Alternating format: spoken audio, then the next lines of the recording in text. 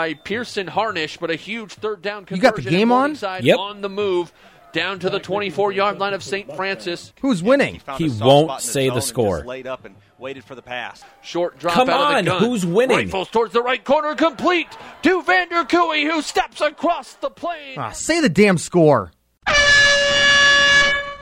You're listening to the original Say the Damn Score podcast, part of the Say the Damn Score podcast network. Here's your host, Logan Anderson. Welcome to episode 113 of the Say the Damn Score podcast. As you just heard the big voice guys say, I'm Logan Anderson, a freelance sportscaster in the Twin Cities metro area. As always, this podcast is dedicated to sportscasting and sharing stories and ways to improve in the business by talking to sportscasters from all over the country. If you're a fan of the show, please subscribe to the podcast on the app of your choice and share the podcast with your friends on your favorite social media outlet. This episode is recorded in the world-famous Say the Damn Score studio, a.k.a. my spare bedroom in Burnsville, Minnesota, and mostly because we're not supposed to leave our house here in Minnesota with all of this COVID-19 coronavirus stuff going on. And I just thought I would give a quick update before we get to our guest, Tim Brando of Fox Sports, and just tell you what my situation is, because I know a lot of sportscasters are really hurting right now with a lot of lost work, especially the freelancers out there, and I am in that boat with you. Technically, Minnesota at this point has suspended spring sports until mid-April. I am not hopeful that they are going to end up with a season. I expect that it is going to be totally canceled, and if it turns out different, it will be a pleasant surprise that I will be more than happy to oblige with and broadcast a few spring games in baseball, softball, lacrosse, etc. But I just don't think it's going to happen at this point. Following the news, it doesn't look like this is slowing down anytime in the near future. So I'm going to talk to you as if I will not have any spring work this year, and that will be tough. Most of my sponsors for my streaming platform prepay at the beginning of the year for the whole season. And that means I do have a little bit of money in the bank that I've been carefully budgeting to last me throughout the year. And so I'm not completely up a creek without a paddle. But if this continues to carry on past August, it will start to really be a financial crunch. Also, next year, when I'm selling renewals, there will obviously have to be some kind of credit refund or discount given to the businesses that paid for their spring sports and didn't get them because of this coronavirus. But those are the times. I am fortunate that a part-time job that I have working for Home Depot, I usually work 15 to 20 hours a week just to pay a couple bills. And now they have been deemed a Tier 1 essential retail outlet. I don't know exactly what the official title is, but it means that they're going to stay open even if it's shelter in place or total lockdown, just because they sell certain essential supplies. And they have had a hard time getting people to come into work, so I have been able to get extra hours.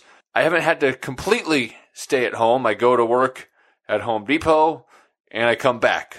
That's pretty much the extent of my leaving the house and having anything to do with the outside world. But it is helpful to make a little bit of spare change to help me stay afloat maybe a little bit longer, knowing what's in the bank and having to use less of it each month to try to extend that just in case this thing continues to be a problem.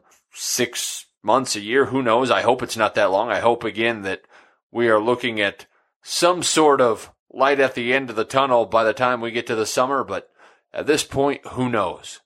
What I do know is that with everybody having to stay at home and social distance, it's been easier to get great guests on this podcast. And with that in mind, I'm happy to introduce Tim Brando of Fox Sports. Tim, let's just start. Usually I try to keep these podcasts somewhat evergreen, but we are recording this March 18th in the middle of coronavirus, COVID-19 hysteria, and you usually are a big part of the NCAA tournament, historically, a lot of college basketball.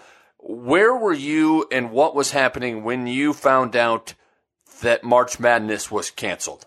I was calling the last game of the season. The last game played, the last basket made on national TV by a player, LJ Figueroa for St. John's. Halftime of the quarterfinal game, but if you recall, on that Thursday afternoon, we were the only one of the Power Six conferences that actually tipped off. But by halftime, the decision was made to cancel not only the game, but the rest of the event. And the moment I got to my television truck, it was a news story. So Bill Hemmer, my friend over at Fox News, was already, he had me in his quick hit, on his phone, and he knew I was there. So he sent a car, and I was up there talking about what had just happened. And I left the next morning, and even though my season ended prematurely, mine lasted longer than anyone else's, as it turns out. It was a bizarre week, surreal, and I think ultimately the right choice was made. But, we can debate for a long time how we got there with regard to the separate decisions that were made by each of the conferences in the wake of what the NBA did. But just for the moment, just to talk about the actual event in the moment, the game itself, the first 20 minutes were really well played and exciting.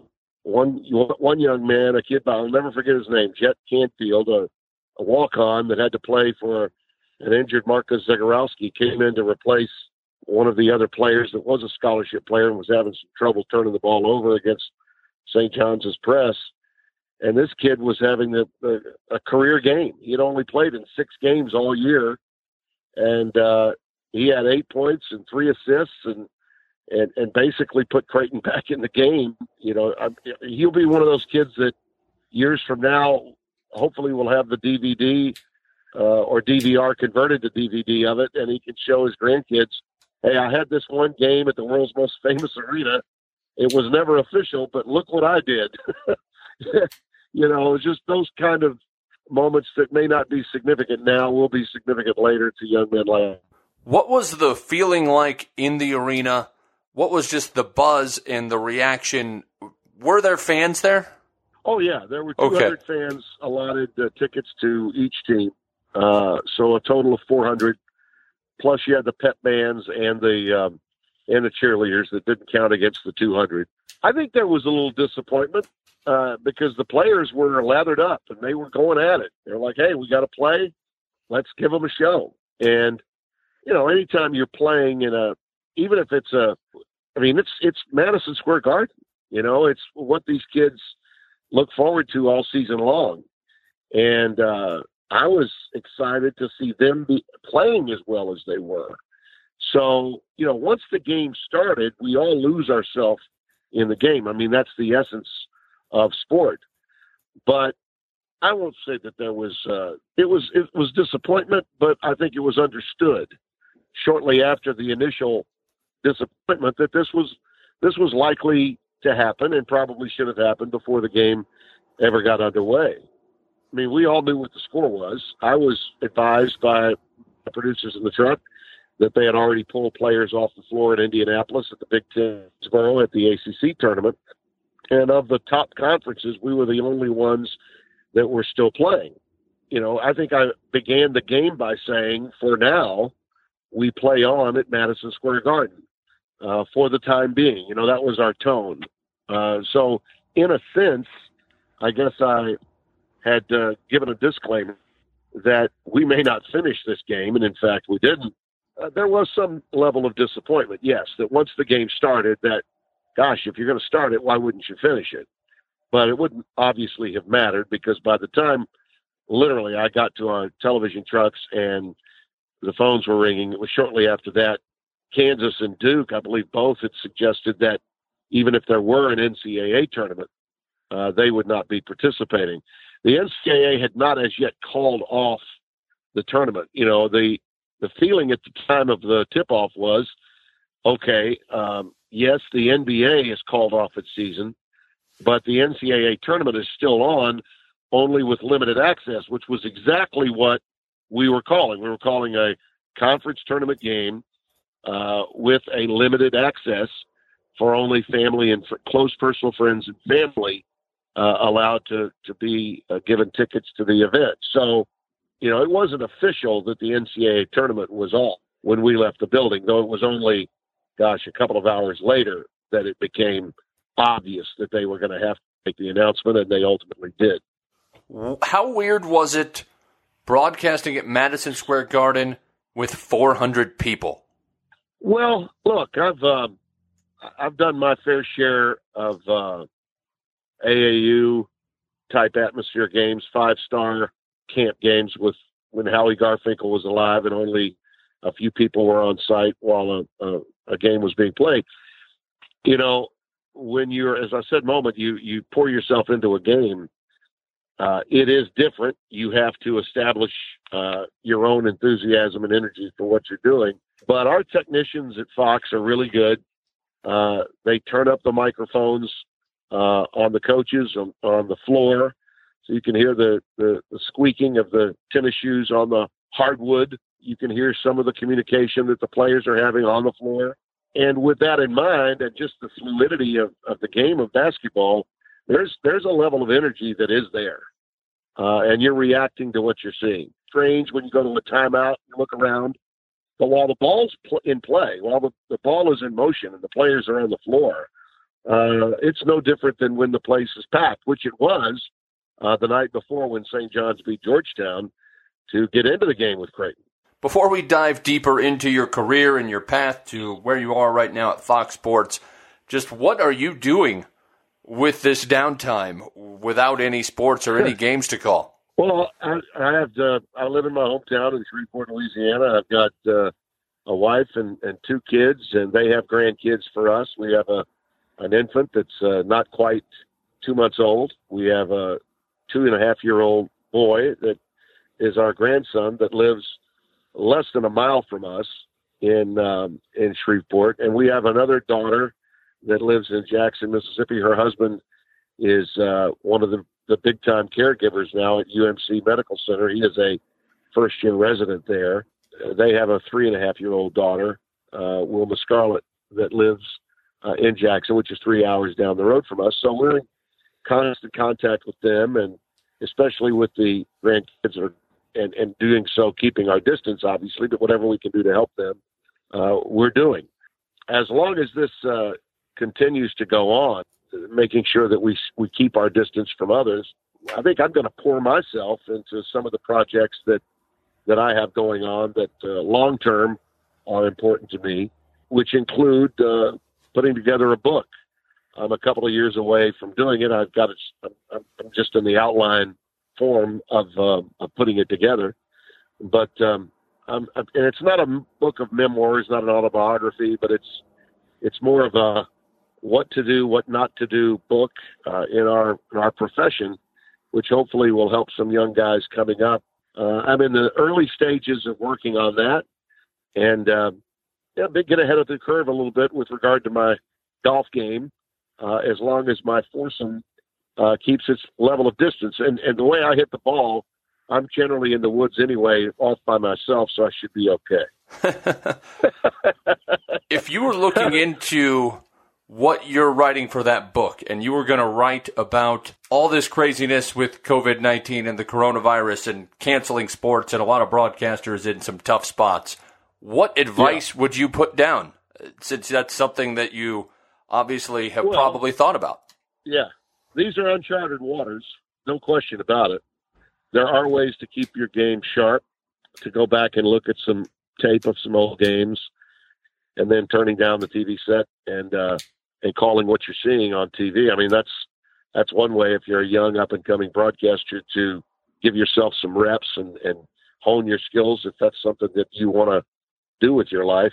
More than anything else, though, I think, just keeping your wits about you and remaining patient in an impatient business filled with a bunch of type A's can be very, very frustrating, I'm sure.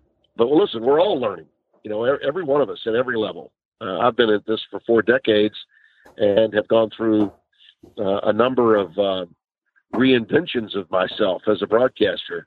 All you need to do is look at my resume to see that. There are different ways of being successful. I do have the time to deal with it, and would have had the time whether we had a coronavirus outbreak or not. I mean, I was only a day away from being through with my season. I no longer do the NCAA tournament since leaving CBS and working at Fox. But, you know, I pour myself into college football and college basketball, and this is the time of year where I generally recharge my battery, playing a few pro-ams, which I likely won't because those tournaments have gone away, and spend some time socially in my hometown and spend some time with my friends and my family. I mean, this is that time of year for me to really recharge my battery. But to your point about dealing with unique circumstances in live events, what I went through on that Thursday morning, going to Madison Square Garden and just calling a half of basketball and spending the rest of the day with my phone blowing up. And as I said, running by Fox News's location there on the Avenue of the Americas to be with Bill Hemmer, you become a news story. You go away from, to some extent, sports, but you become part of a news story. And that happened with me in 2008 when I was calling the SEC tournament at the old Georgia Dome in Atlanta, and the tornado ripped through downtown Atlanta. We had to move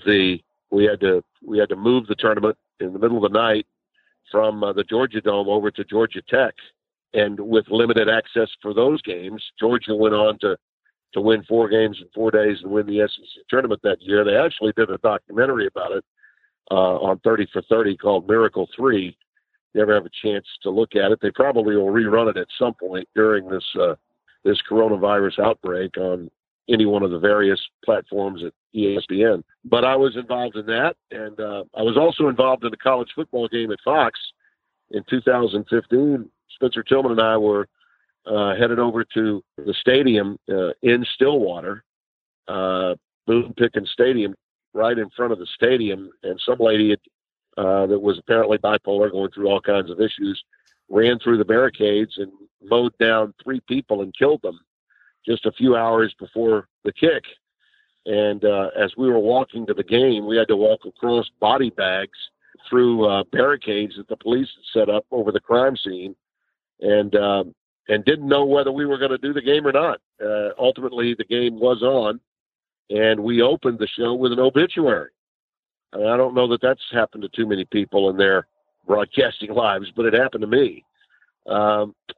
You have to adjust when you're doing live television, Logan, to whatever the environment is around you. And a lot of times the environment that you cannot control is going to mitigate some of what you want to try to do with your broadcast. But one thing we can't control is the atmosphere that we're broadcasting from.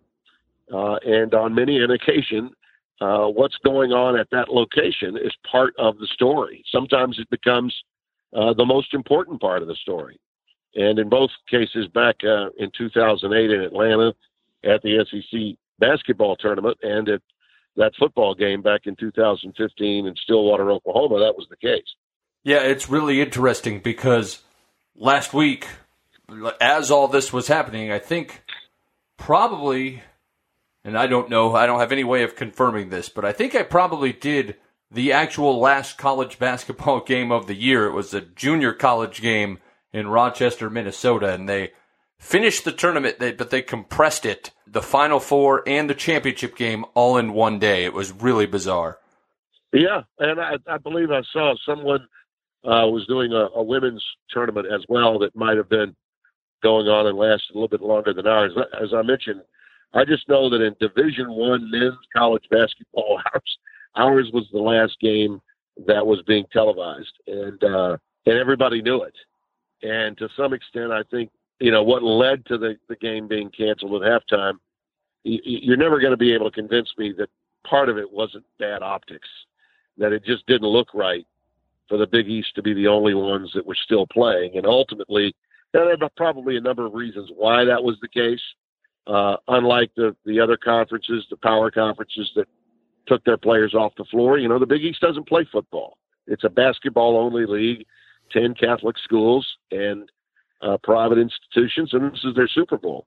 But I think it also sort of begged the point, begged the issue of why in the world can't the NCAA, as well as these institutions that are governed by the conferences and the conference commissioners. Why couldn't they have gotten on the phone before these tournaments ever began and come to a consensus decision on what to do? There's just a lack of communication, I think, among the leaders in intercollegiate athletics. And I spoke to that briefly. I didn't get into depth on it. I just spoke to it in summation when our studio people asked for us to put a ribbon on what we had just witnessed, what we had just seen at the start of the football season or whatever. We've got a lot of time, I think, to ponder some of the changes that really need to be made. And I don't know of any part of our sports culture that needs more changing than intercollegiate athletics, both in college football and college basketball. A lot of changes need to be made. And we need someone that has, I think, not only a purview from 30,000 feet from a distance, if you will, but someone that has the authority and the autonomy to say, hey, you guys are concerned only about your part of the country, your constituents, but I'm concerned about the way the entire product looks. And right now, this doesn't look very good. You guys need to do this, or that. And, it's a so-called czar, if you will, for the commissioners to turn to get some guidance and get some help. It would have to be someone they trust. They would have to practice, I think the commissioners would, some dramatic changes in their view of their own power and control to do it. But I think it would certainly be in the best interest of the product if we did that down the road. Okay, we've talked almost 20 minutes on the coronavirus and all of its aftermath, and usually this is more about the guests and their careers. I thought it was important to dive into that first, but I wanted to shift gears now. You grew up with broadcasting in your blood, starting calling games with your dad at a local radio station at age 14. Was it clear from a really young age what you wanted to do with your life and your career? Yes. I mean, I can't remember not wanting to be a sportscaster on television. You got to remember, I was born in 1956. TV was the big deal at that time. Television was like the internet. It was that big. It was that new. And to have a father that was on television almost daily in my hometown had great impact on me. And I spent a lot of my adolescence, tugging on his coattails. And he had a band that toured SAC air bases across the country. My dad, in addition to being a broadcasting pioneer, was also an entertainer. Had what they called in those days a floor show band that used to, put on quite a show. And I was part of it, as was my older sister at the time. I would get up there and sing with my dad, play the drums with the band. And I was an essential part of the show. So I was in front of people from the time I was 5 or 6 years old. And that was in the early 60s. And so, when the band did break up and my dad kind of got away from that end of the business and was no longer in local TV, but had moved to California, he had become a writer, a screenplay writer, and was doing some different things. And my family did have there was a separation between my mom and dad. I was probably 11 about that time. And so I needed to become sort of a regular kid. There had been nothing regular in my adolescence leading up to that time. But I was athletic enough to make the team, be one of the guys, and being a teammate and being a decent enough athlete to play all three sports was very helpful to me.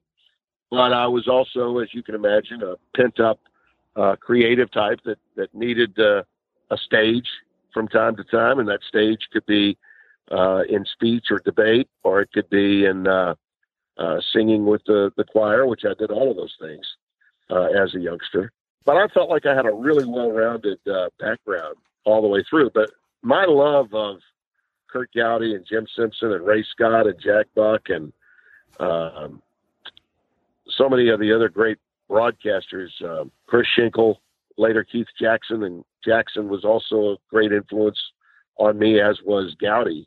Those were the people that I really looked up to, and my father knew that, and he had gotten into the hotel business and had bought some stock and some interest in some hotels, one in Monroe, Louisiana, which was only 100 miles away. And he decided to take up residence there after having been in California for a while. And some local guys in Monroe knew that my dad was there, and just so happened they had an opening for a play-by-play guy for high school football at one of the storied high schools in the state, Neville High, in 1971, which I was 14, not quite 15 yet. I was 14 years old in the 9th grade, and I had stopped playing football after an injury, still playing basketball and baseball. They asked my dad if he would like to do the games. My dad took the job only because he could pick his booth mate. The guy told him, the owner of the station said, well, whoever you want. Hub, my dad's name was Hub Brando, short for Loyola Hubert Brando. And so I said, okay, well, fine, I'll pick my guy. He had no idea it was going to be his 14-year-old son.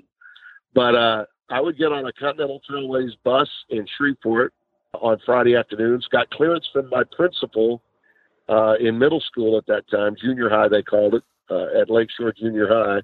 And we would go on the bus trip to Monroe. My dad would pick me up there, and then we would go to Neville Heights Stadium. I'd interview the coach and the opposing coach for the pregame show, and my father would do play-by-play of the first half. I'd be the color analyst.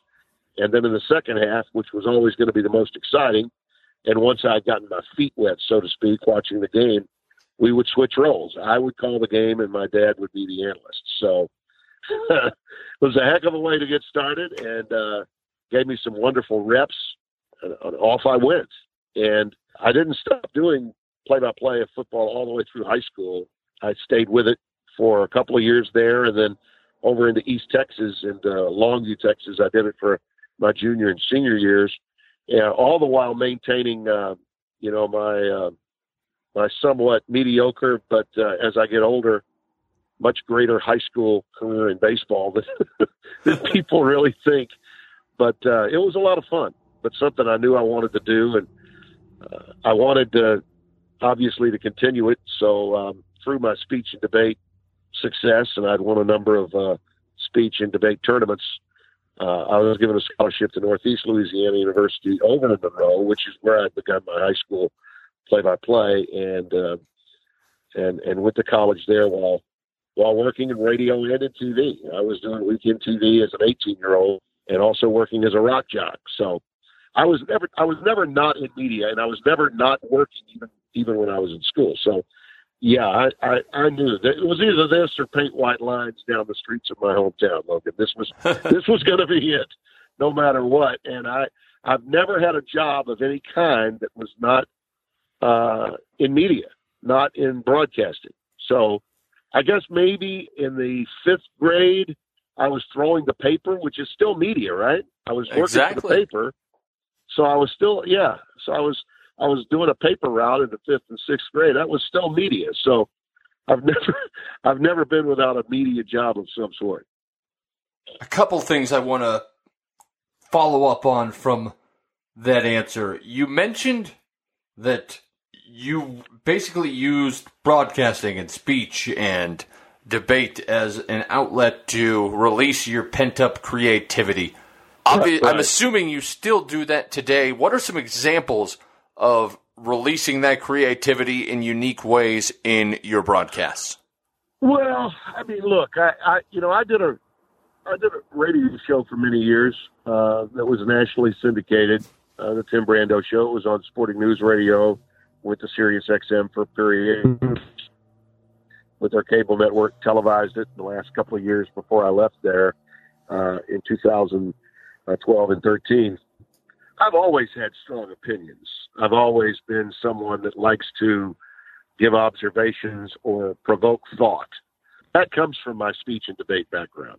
You know, parents would talk to me many times about how do I get my kid if he wants to be prepared to do what you do? And I'd say, well, apart from sports, you've got to love the art of communication. You've got to love broadcasting, not just the sport, but you got to love the communication part of it. And if you don't, you're not going to be very successful. And in debate, no matter the topic, The quest for anyone that's involved in it is to know both sides of the argument and to be able to defeat the opponent no matter what side of the argument. So the power of persuasion, the power of your voice, and the commitment to the way you project your thought on that topic is going to be the difference in winning and losing. That was the part of creativity that I really needed apart from playing ball. And trust me when I tell you, my friends that were part of debate and speech, that's theater arts. You know, that's more like acting, and a lot of thespians in that group, and I was one of them. And you don't normally see jocks in that role, in that part of life. So I had a number of different friends, well-rounded, different views of life. And this was in the 70s. You know, this was a long time ago, more than a generation ago. And it was fun for me, but it helped me, I think. And I still practice a lot of the teachings I got from that in terms of my abilities to communicate. And debate doesn't have to be an argument. I think too often today, that's what it becomes. It becomes a shouting match. And it doesn't need to be that. It needs to be a point, a counterpoint, and move on and move forward with it.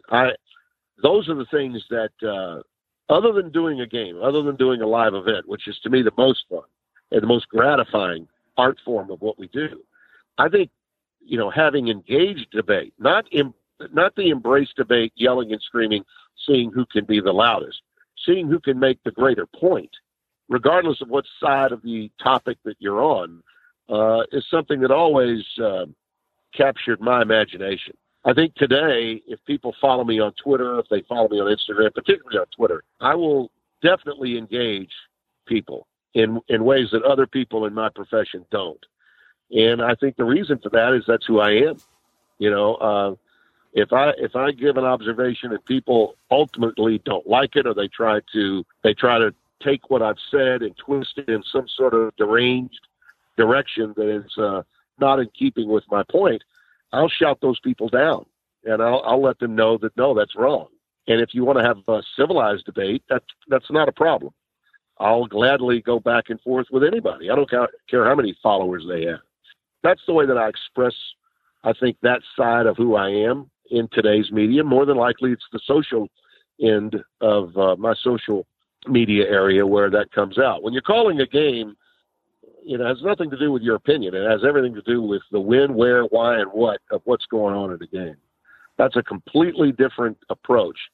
And frankly, Logan, I'm glad I no longer do that kind of radio or that kind of TV and radio. The guys that do it work hard at it. The ones that are really good make a lot of money at it. But it's not something that I necessarily want to be remembered for.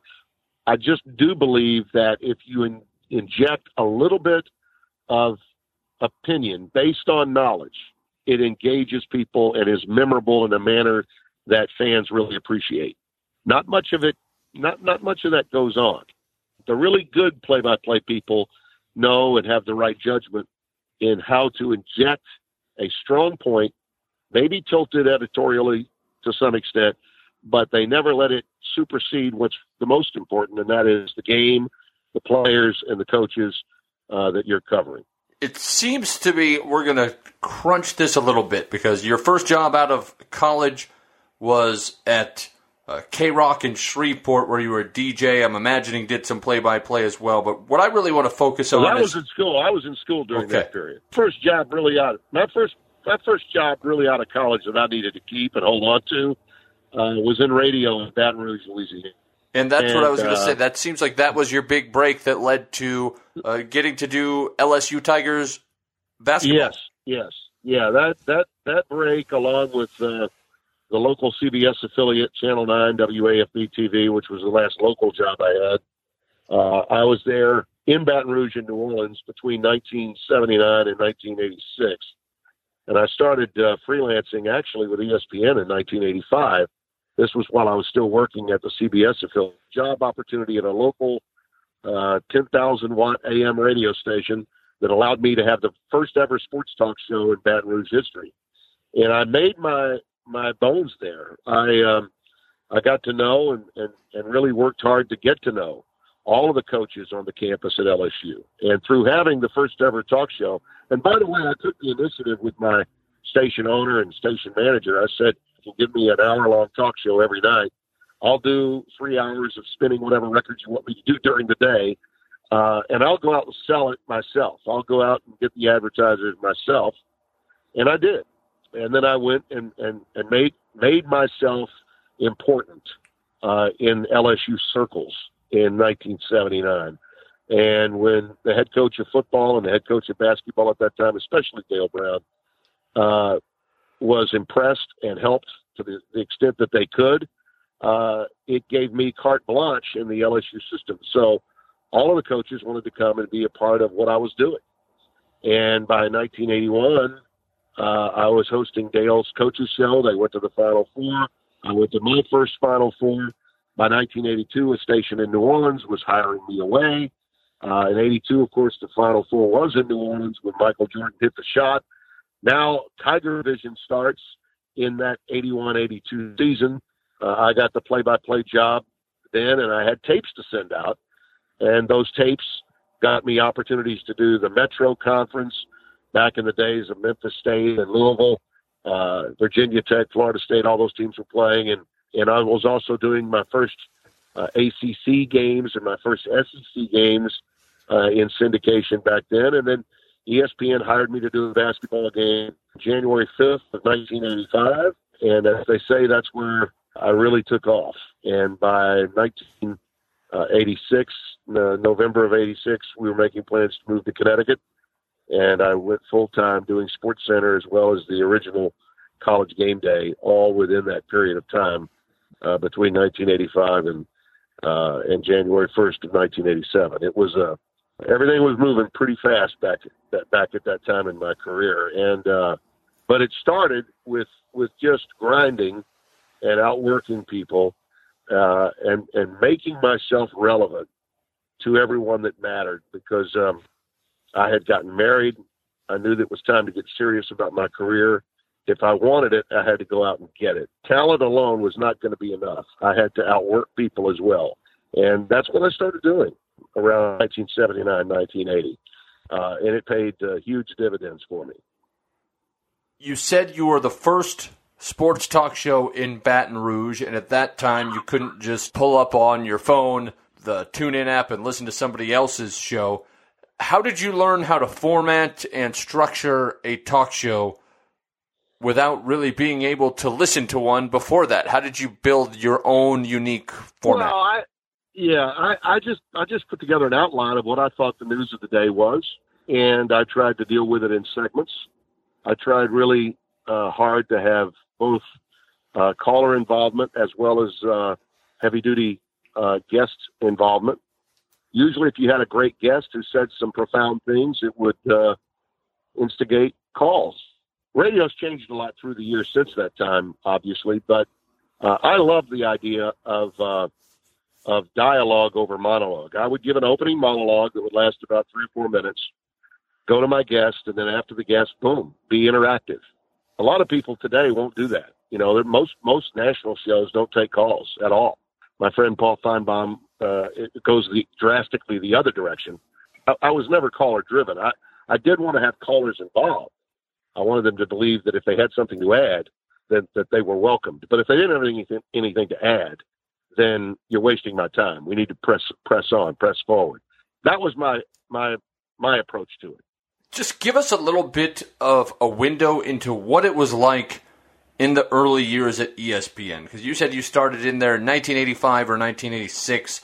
I think it was 2 years old at that point. Games, I had a full year of going around calling USFL football, PKA karate, boxing, you name it, I called it. You know, I was like Mikey in the cereal commercial. Whatever the big-time announcers wouldn't do, I'd do anything, you know.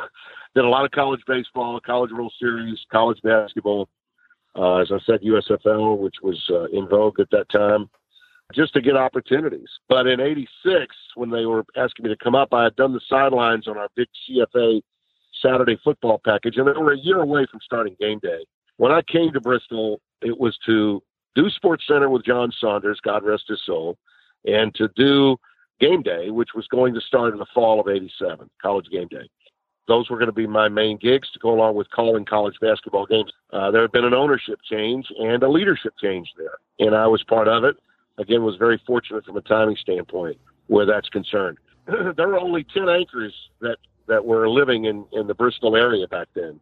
Everyone remembers Bob Lee, Chris Berman, Tom Mees, George Grand. Not everybody remembers Lou Palmer. Not everybody remembers Sharon Smith. More people should remember Gail Gardner, who was the first really strong anchor, female anchor in the history, I think, of ESPN and sports in general, frankly. They were all there at that time. There were a couple of guys, Alan Massengale, who's fighting cancer now. And if you ever see me on Twitter replying to the Jakester, that was Alan. And Larry Burnett was another one. There were only 10 of us at that time that were living and working in Bristol. And so we all knew one another really well. Another young lady that was the first female to work on College Game Day, I guess you'd call her maybe the first blonde bombshell in the history of sports TV, named Carrie Ross. She went on to marry Dave Dombrowski, a former general manager of the Red Sox and Tigers and Marlins. Carrie was just out of school at Oklahoma and really young, and she had come in. She worked with Bino Cook and Lee Corso and myself.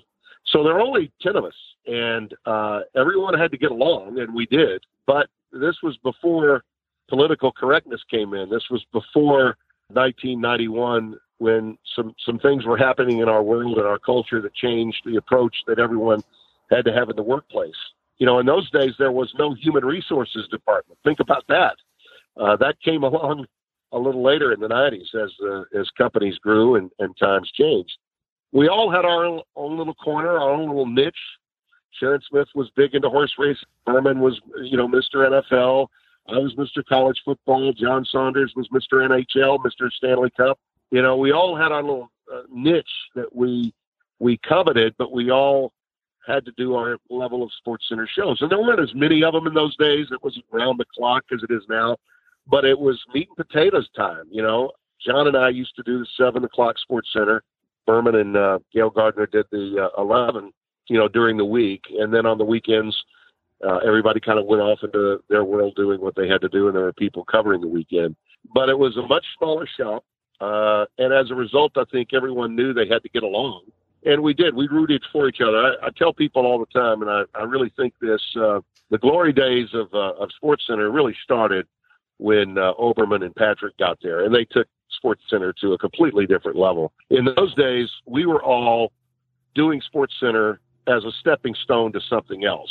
None of us really wanted to do SportsCenter, with the possible exception of Berman, who made his name and became SportsCenter's first true superstar. He loved SportsCenter in a way that I don't think anyone else did. And that proved to be the case over the long haul. But all of us sort of viewed the time we spent at ESPN then as a stepping stone to the big leagues. ESPN was only in 25 million homes. It was like being in a AAA farm system of a major clubhouse, so to speak. It wasn't considered the big leagues that it's considered today. We were trying to get to NBC, CBS, or ABC back then. And obviously that switch has been flipped of those that were visionaries that worked at ESPN at that time. I valued it. I think it was certainly better than a local job, and it was clear that we were doing some very special things that would give us greater opportunities to make our marks at the network level later.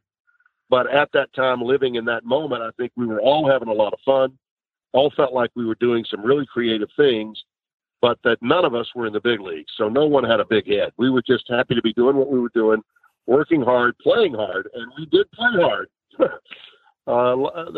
We played hard, and as a result, some changes had to be made in the way business was done there. And but still, it was, I think, the glory days of not only college basketball, but for me to be a part of college basketball at ESPN in the 80s and have some history with SportsCenter as a large news gathering arm for all sports fans it was a wonderful ride. It was great to be there for the time that I was there.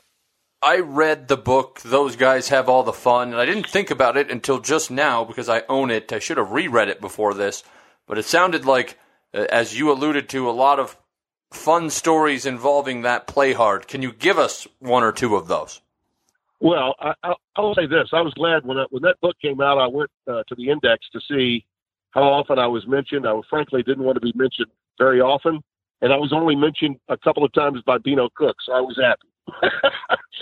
Jim Miller, who wrote the book, did a marvelous job on it. I was around for some of that, not all of it, just my period. And frankly, my understanding of some of what was in the book, a lot of fictitious names had to be used for legal purposes as it resulted from some of the things that went on, some of the escapades. But I thought it was a fair assessment overall across the board. And as I said, I was happy that that my name was only mentioned a couple of times in a fun way with the great Beano Cook. Well, people will have to wait until your book comes out to get the real stories. But well, I'll say this. I'll say this, and I mean this sincerely. When I do write the book and it is out, the only person that's ever gotten in my way is me. Our business is tough. The fun part is actually the calling the games. When the red light comes on, I'm always on Brando. I think that's going to be what I titled the book. But it's when the light goes off and the cameras come down, that's when the business really gets tough. And I think, Logan, that's where a lot of mistakes can be made. And I made my fair share of them. Along the way, I think there can be a blueprint for young people coming up to know the how-tos and the how-not-tos, as I like to call them, of being successful in our profession. A lot of us that are in this business are outgoing. We're type A's. We go, and we're not sure where the boundaries are. I think that's one of the quests that I'll have when I put together the book. You need to know your boundaries, not necessarily stay in your lane. You want to shake that up a little bit, rattle some change, but you do want to know where those boundaries are. And there's no manual to find to tell you where they are. You just have to feel them. You have to know them. Hopefully I can point some of those out. After that, you ended up in the mid-'90s. You joined Turner for a little while, doing stuff for them, and then eventually ended up at CBS in 1996, which I think is kind of where your star really rose before moving on to Fox. And let's just start with getting to CBS first. What were the series of events that led to you moving on from ESPN to Turner to CBS? Well, when I left Connecticut and moved home, I got a 4-year contract. These were decisions that I made. I had a family decision to make. I wanted to stay at ESPN, but I didn't want to live in Connecticut any longer. Being married and having my children, having a family, having a full life mattered to me. And my wife was not going to be happy. She's a Southern girl. She's from my hometown, and she desperately wanted to get back home near her mom, who wasn't doing well physically. And so I took it upon myself to get us home. That became a priority. And I'm very obliged to ESPN for allowing me the opportunity. That was the goal always for me, was to get to play-by-play, not to do studio. But the real truth is my studio is what allowed my star to rise at ESPN. So when I left Connecticut, I was no longer of the value to them as I was before. And I had to come to grips with that. And by 1992, I really knew that the end was near. You can always tell when the games are not maybe as marquee as they once were. There's just a feel that you get. So I started preparing myself for an exit. And Don McGuire and the people at Turner were interested in my coming on board to do some NBA for them. Sports South, which at that time was not owned by Fox, it was owned by Turner. Turner Sports South had a job opening for the play-by-play position for the Atlanta Hawks and for the 40 or 50 games that the Atlanta Braves had. And I was available to do that, and I had a choice to make. A major station in Dallas, Texas, was interested in my coming to work there to do the Jerry Jones show, Cowboys preseason games and the like. And frankly, that was a bigger job that paid more money. But I had to look at myself in the mirror and determine what would be the better choice. And my wife helped me with that. She says, if you're working in a newsroom, you're 3 minutes of sports and you're going to be doing highlights of the game that you wish you were calling, how's that going to feel? So I actually took a job for less money to do the Hawks and the Braves and some NBA games in the mid-'90s. Greatest decision I ever made, probably, because by doing those games, not only did I get a World Series ring with the Braves in '95, but I got to be a part of the NBA and Major League Baseball. And during my time at ESPN, I'd not really done much of that. I'd done a little Major League Baseball, but certainly not the NBA. Through all of that work, plus I was doing SEC football in the fall for Jefferson Pilot, which was a division of Raycom Sports, which was part of my career for 34 years. So I was doing my college football at that time too, and it just so happened that the Olympics in '96 were being held. There were opportunities my way as a result of that. The guy that ran the local Atlanta organizing committee, the TV version of it, was going to be hired at CBS as its executive producer, a man by the name of Terry Ewert. And Terry had been at NBC for a number of years with Sean McManus, and Sean McManus was just taking over at CBS. And they didn't have the NFL in those days, didn't have a lot of announcers. They had been hit hard by Fox in 1994 when the NFC went to them. So they needed some additional talent, and I got my chance to do my first NCAA tournament in 1996. This was while I was working at Turner and at Sports South. The tournament went really well for me, and they came back to me the following year, wanted me to do the tournament again. And for whatever reason, the Atlanta Hawks and Turner was not as cooperative in wanting me to do that.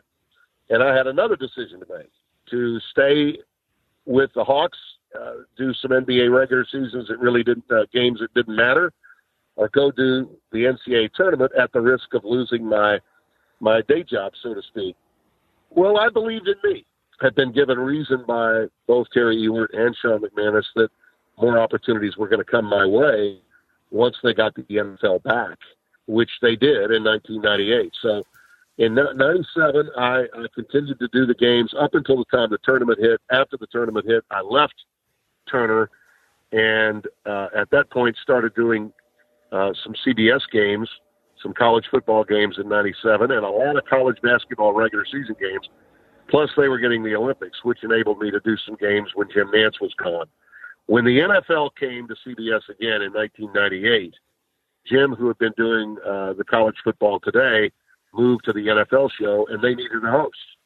Well, that hosting job, yet again, taking me away from play-by-play, but putting me in a highly visible studio position for the SEC in the regular season and for all of its college football, which included the Big East back in those days. Big East was a football property back then. That created an opportunity, which I held for 18 years. So if I hadn't gone to Atlanta, then I would have never gotten the CBS job. One hand washes the other, and one critical decision ultimately means another opportunity may come your way. So that's, again, the lesson learned there.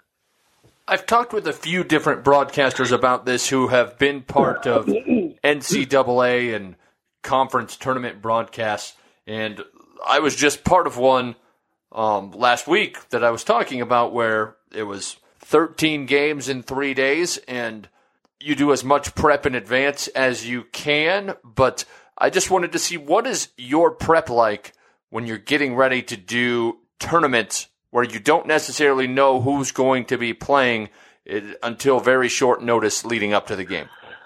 It is the hardest and most difficult undertaking in sports play-by-play broadcasting. And I say that having done 26 different sports and having gone in to do hockey at a time in 1985 when I didn't know, offsides from icing. Okay. I mean, you have to learn the glossary of a sport and plus be able to understand a line change and know the players and really, be able to pick up on that aspect of it.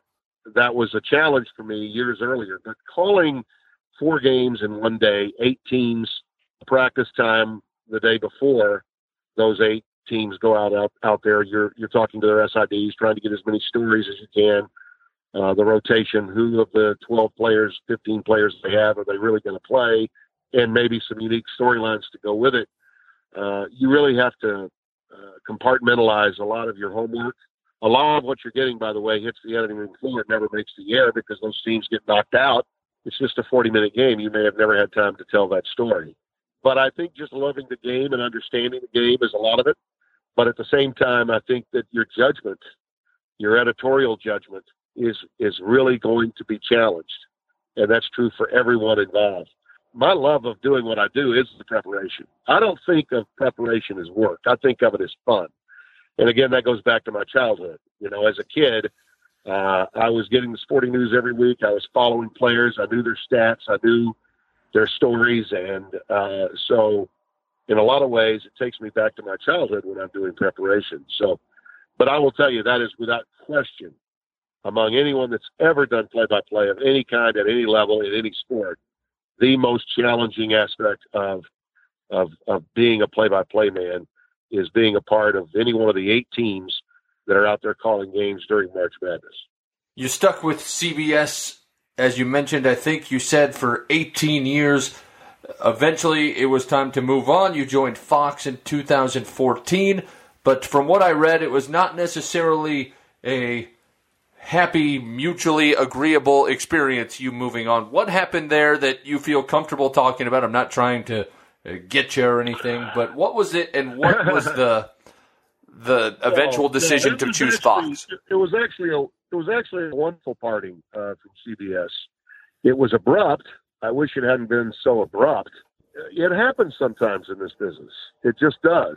And in my case, it had really nothing to do with working games or directors or for my big boss at CBS, Sean McManus. Everything went really smoothly during my exit, but the abrupt change, again, was brought about in some measure because of some judgmental error that I made. And it was an off-air error, something that I'll write about later on, but it's one of those things that can happen. Upon its happening, I will tell you very frankly that ultimately I had to face were not something that I really thought about very much. I didn't think that judgmental error I was making was that big of a deal. You know, you just sometimes don't know. This is when, you know, I've been in this business by at this point, over 30 years. So, you know, mistakes can be made whether you're 28 or 58. You know, it can happen. But I'll tell you that in some ways, it probably was the best thing that it did, because I had really gotten, I think, I had lost sight of what was really important. And I should frankly tell people that this is something, Logan, I think all of us in a competitive field like broadcasting need to understand, because it's a job that's coveted by many and had by few. When you've done it for as long as I've done it, and we talked about it earlier, going all the way back to age 14, you can start thinking that this isn't a privilege. This is just what you do. This is what you're supposed to do. This isn't just an honor and a privilege. This is just, well, this is what I do. Well, it's always an honor. It's always a privilege. And I think we all need to understand that we're all replaceable.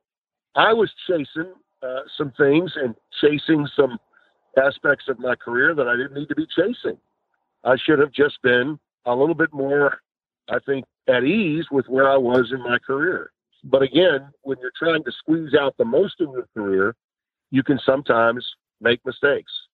And to CBS's credit, they were very good about supporting the narrative about my exit that I felt was necessary with regard to my future. So, and going to Fox is the greatest thing that ever happened in my life, professionally. I've never been happier, never been more honored, and I'm also at a time in my career where I've never been more grateful. I had been in the studio for a long, long time at CBS, and I really wanted to get out and do games. And I did a few games in football, both the NFL and some SEC games, but, you know, I really wanted to be out there doing it every week. And God bless Vern, he was doing it, and he was doing it for a long time and was showing no signs of slowing down when I left. Ultimately, getting to Fox and sort of playing the role, if you will, of their veteran guy, their guy that's been at it for a long time and is now in his 60s. That's my place in the business right now, and I'm very comfortable in it. I've never been happier. They are, without question, the easiest, the most enjoyable people I've ever worked for. They hire people that they trust, and they enable those people they trust to do their jobs to the best of their ability. You know, that move, it was abrupt, and that part of it was unfortunate. But I think everything else about it, as I look back on it, Logan, was probably there for a reason. And, you know, God was really good to me. I've been very, very fortunate and very, very blessed in every aspect of my life, never more so than when Fox inked me to a contract. And now to think that we're 6 years into this, I've completed my 6th year, is pretty amazing. Tell us about your audition for Wheel of Fortune. You had to go there, huh? Of course. All right. Well, that was one that just flew out, just landed in my lap that I had no idea. I mean, I think there was part of me that always thought if the sportscasting thing didn't work out, what would I be good at? And I always thought I'd be a pretty good game show host because, you know, I was in the entertainment end of the business as a child. Talking to people and engaging people has always been a strength. And my agent at the time called me and said, Pat Sajak's going to have his own talk show on CBS, and as a result, he can't do the NBC Daily Show.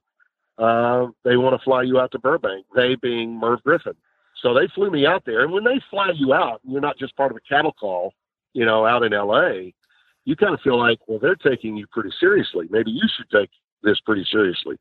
So I went out and watched Sajak do about 3 shows on a taping day. And a lot of the guys that were on the set, the workers, camera guys, videotape guys, stage managers and whatnot, they were like, they knew me from the work I'd done on ESPN. So I felt really comfortable. I went out and did it in one take, and you can see it on YouTube. It's out there. I mean, it's out there for people to see if you so desire. In the end, I thought I had the job. I mean, I really did. The people at ESPN, by the way, were very supportive. Perhaps doing the #1 game show in America, that would have been kind of a big deal for them too. And I would not have had to have given up any of my job at ESPN at the time, because the way they taped Wheel of Fortune, it might have changed some of the responsibilities, but I could have remained at ESPN. So I thought I had it. I mean, I really did. About a week or so goes by, and it turns out Rolf Benirschke gets the job, the former San Diego Chargers kicker that had never done television in his life. That's showbiz. You know, it can happen. The show only lasted about another 2 months and was canceled, and Rolf's short-lived hosting job went away. But the experience of doing it and being in a completely different surroundings, doing something completely foreign to me as a broadcaster, no one in my ear, and working with cue cards and having to remind myself of, you know, spinning the wheel and say the top dollar value on the wheel is $750. Do not hit bankrupt, because if you do, you lose your cash but not your merchandise. Now here's the puzzle. See, I still got it down. That was fun. I mean, I really enjoyed it, and even though I didn't get the job, the producers, Leo Schwartz, I think was his name, called me back out to do a couple of other what they call pilots for shows.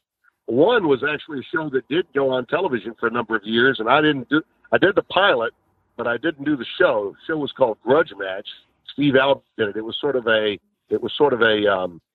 combination of People's Court meets the WWE. and it was pretty wild. I did the show with Lyle Alzado, the late Lyle Alzado, and Jesse the Body Ventura. And it was the #1 show at NACDA that year. But I looked at my wife after looking at the show, and I said, you know, you got to draw the line somewhere. I don't think I could do this. So I chose not to do it. And Steve Albert, Marv's brother, actually did that show. It had a 2-year run, I think. They did 26 shows, so the show was successful. But the Wheel of Fortune thing, I think, is probably – I got more ink for the job I didn't get, and it's had more staying power than any other aspect of my career.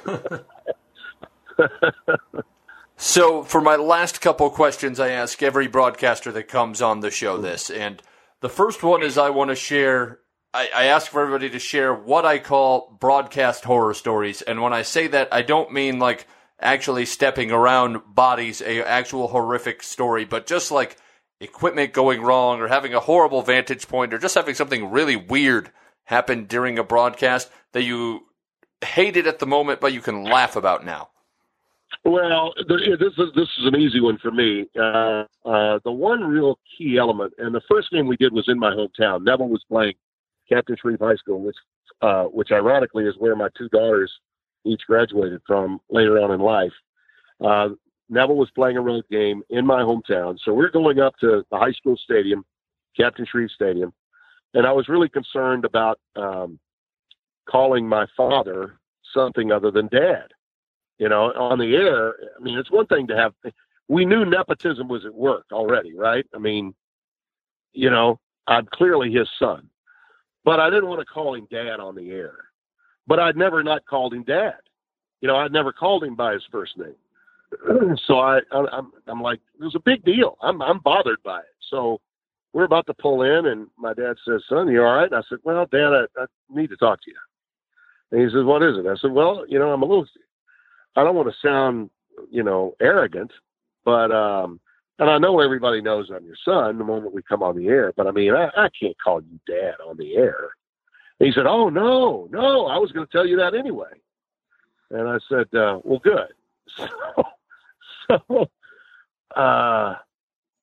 I got a little energetic in the midst of the call. My dad, there was a big play, and I guess maybe I became a 14-year-old for just a second. And I said, "Did you see that, Dad?" And immediately he hit me with his elbow.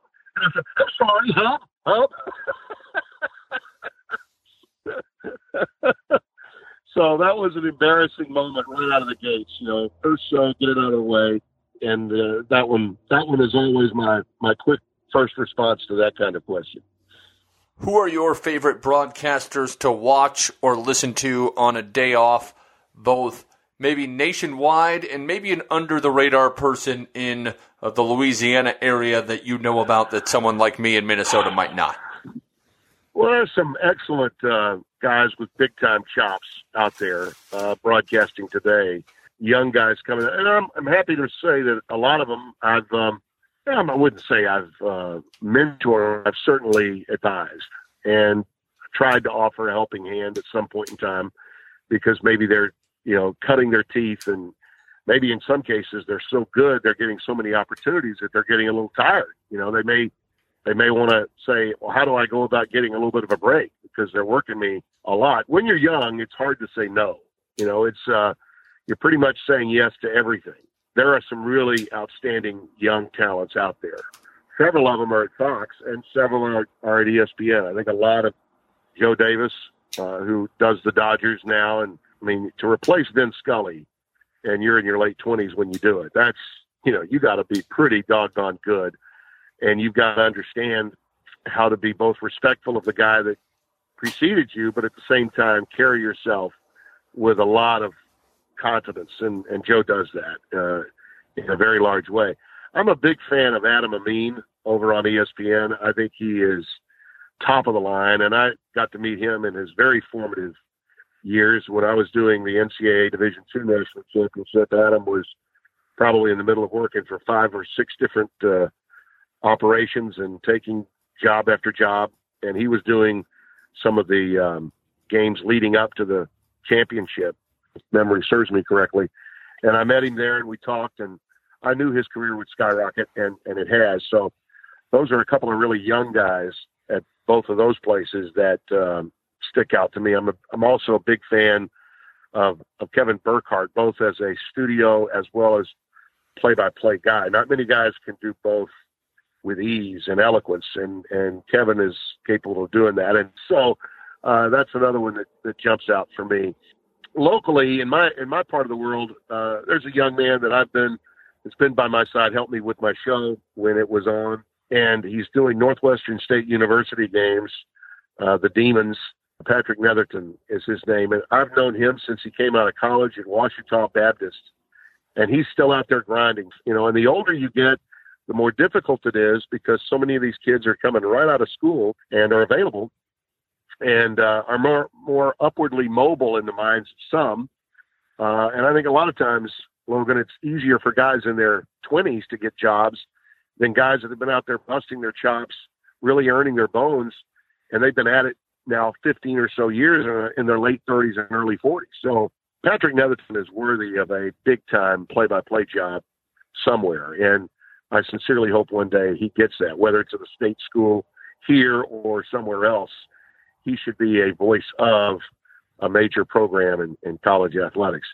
I have immense respect for, I think, the best of maybe two generations, the generation that preceded me and the best of the generation now in terms of all sports, just overall, and being the best at what he does. And I think probably the best of my generation, guys that started about the same time I did. I don't think anyone can offer a greater blueprint for the way to call a ball game, be it college football, college basketball, baseball, you name it. I've told a number of young students on Skypes with different professors at universities when they've asked me to be a guest that if you're just looking at the craft itself of calling a ball game, there is absolutely nothing that's not exactly right about the way Sean McDonough goes about the task of calling a ball game. Sean's a dear friend. We are peers. We're contemporaries. But I don't think anyone is as good at telling the story, offering some very strong, at times, opinions to his telecast, but at the same time keeping the when, where, why, and what at the forefront of what he's doing. So those are the names that jump out. And of those that are in my category that have been at it as baby boomers, Sean's the guy that jumps out for me. All right, Tim. Well, we have gone over the time that I said I would take, so I really appreciate your time, and thanks so much for coming on the Say the Damn Score podcast, Tim Brando of Fox Sports. You got it, Logan. Thank you. Thanks for listening to the Say the Damn Score podcast. Remember to subscribe to the show on the platform of your choice by clicking the big red subscribe button at the top of SayTheDamnScore.com. Also, please follow me on the social media outlet of your choice. Apple Podcast reviews, emails, or any other kind of honest feedback is greatly appreciated. And let's face it, you don't have anything better to do right now. You're stuck at home. You can give me an Apple Podcast review. Finally, please reach out to the guests that are kind enough to give up their time and come on this show. Let them know you appreciate them sharing their stories and their wisdom in the broadcast industry. As always, I'm Logan Anderson, and the next time you're on the air, make sure to say the damn score a little bit more, whenever that is. Stay safe and stay healthy. Thanks for listening.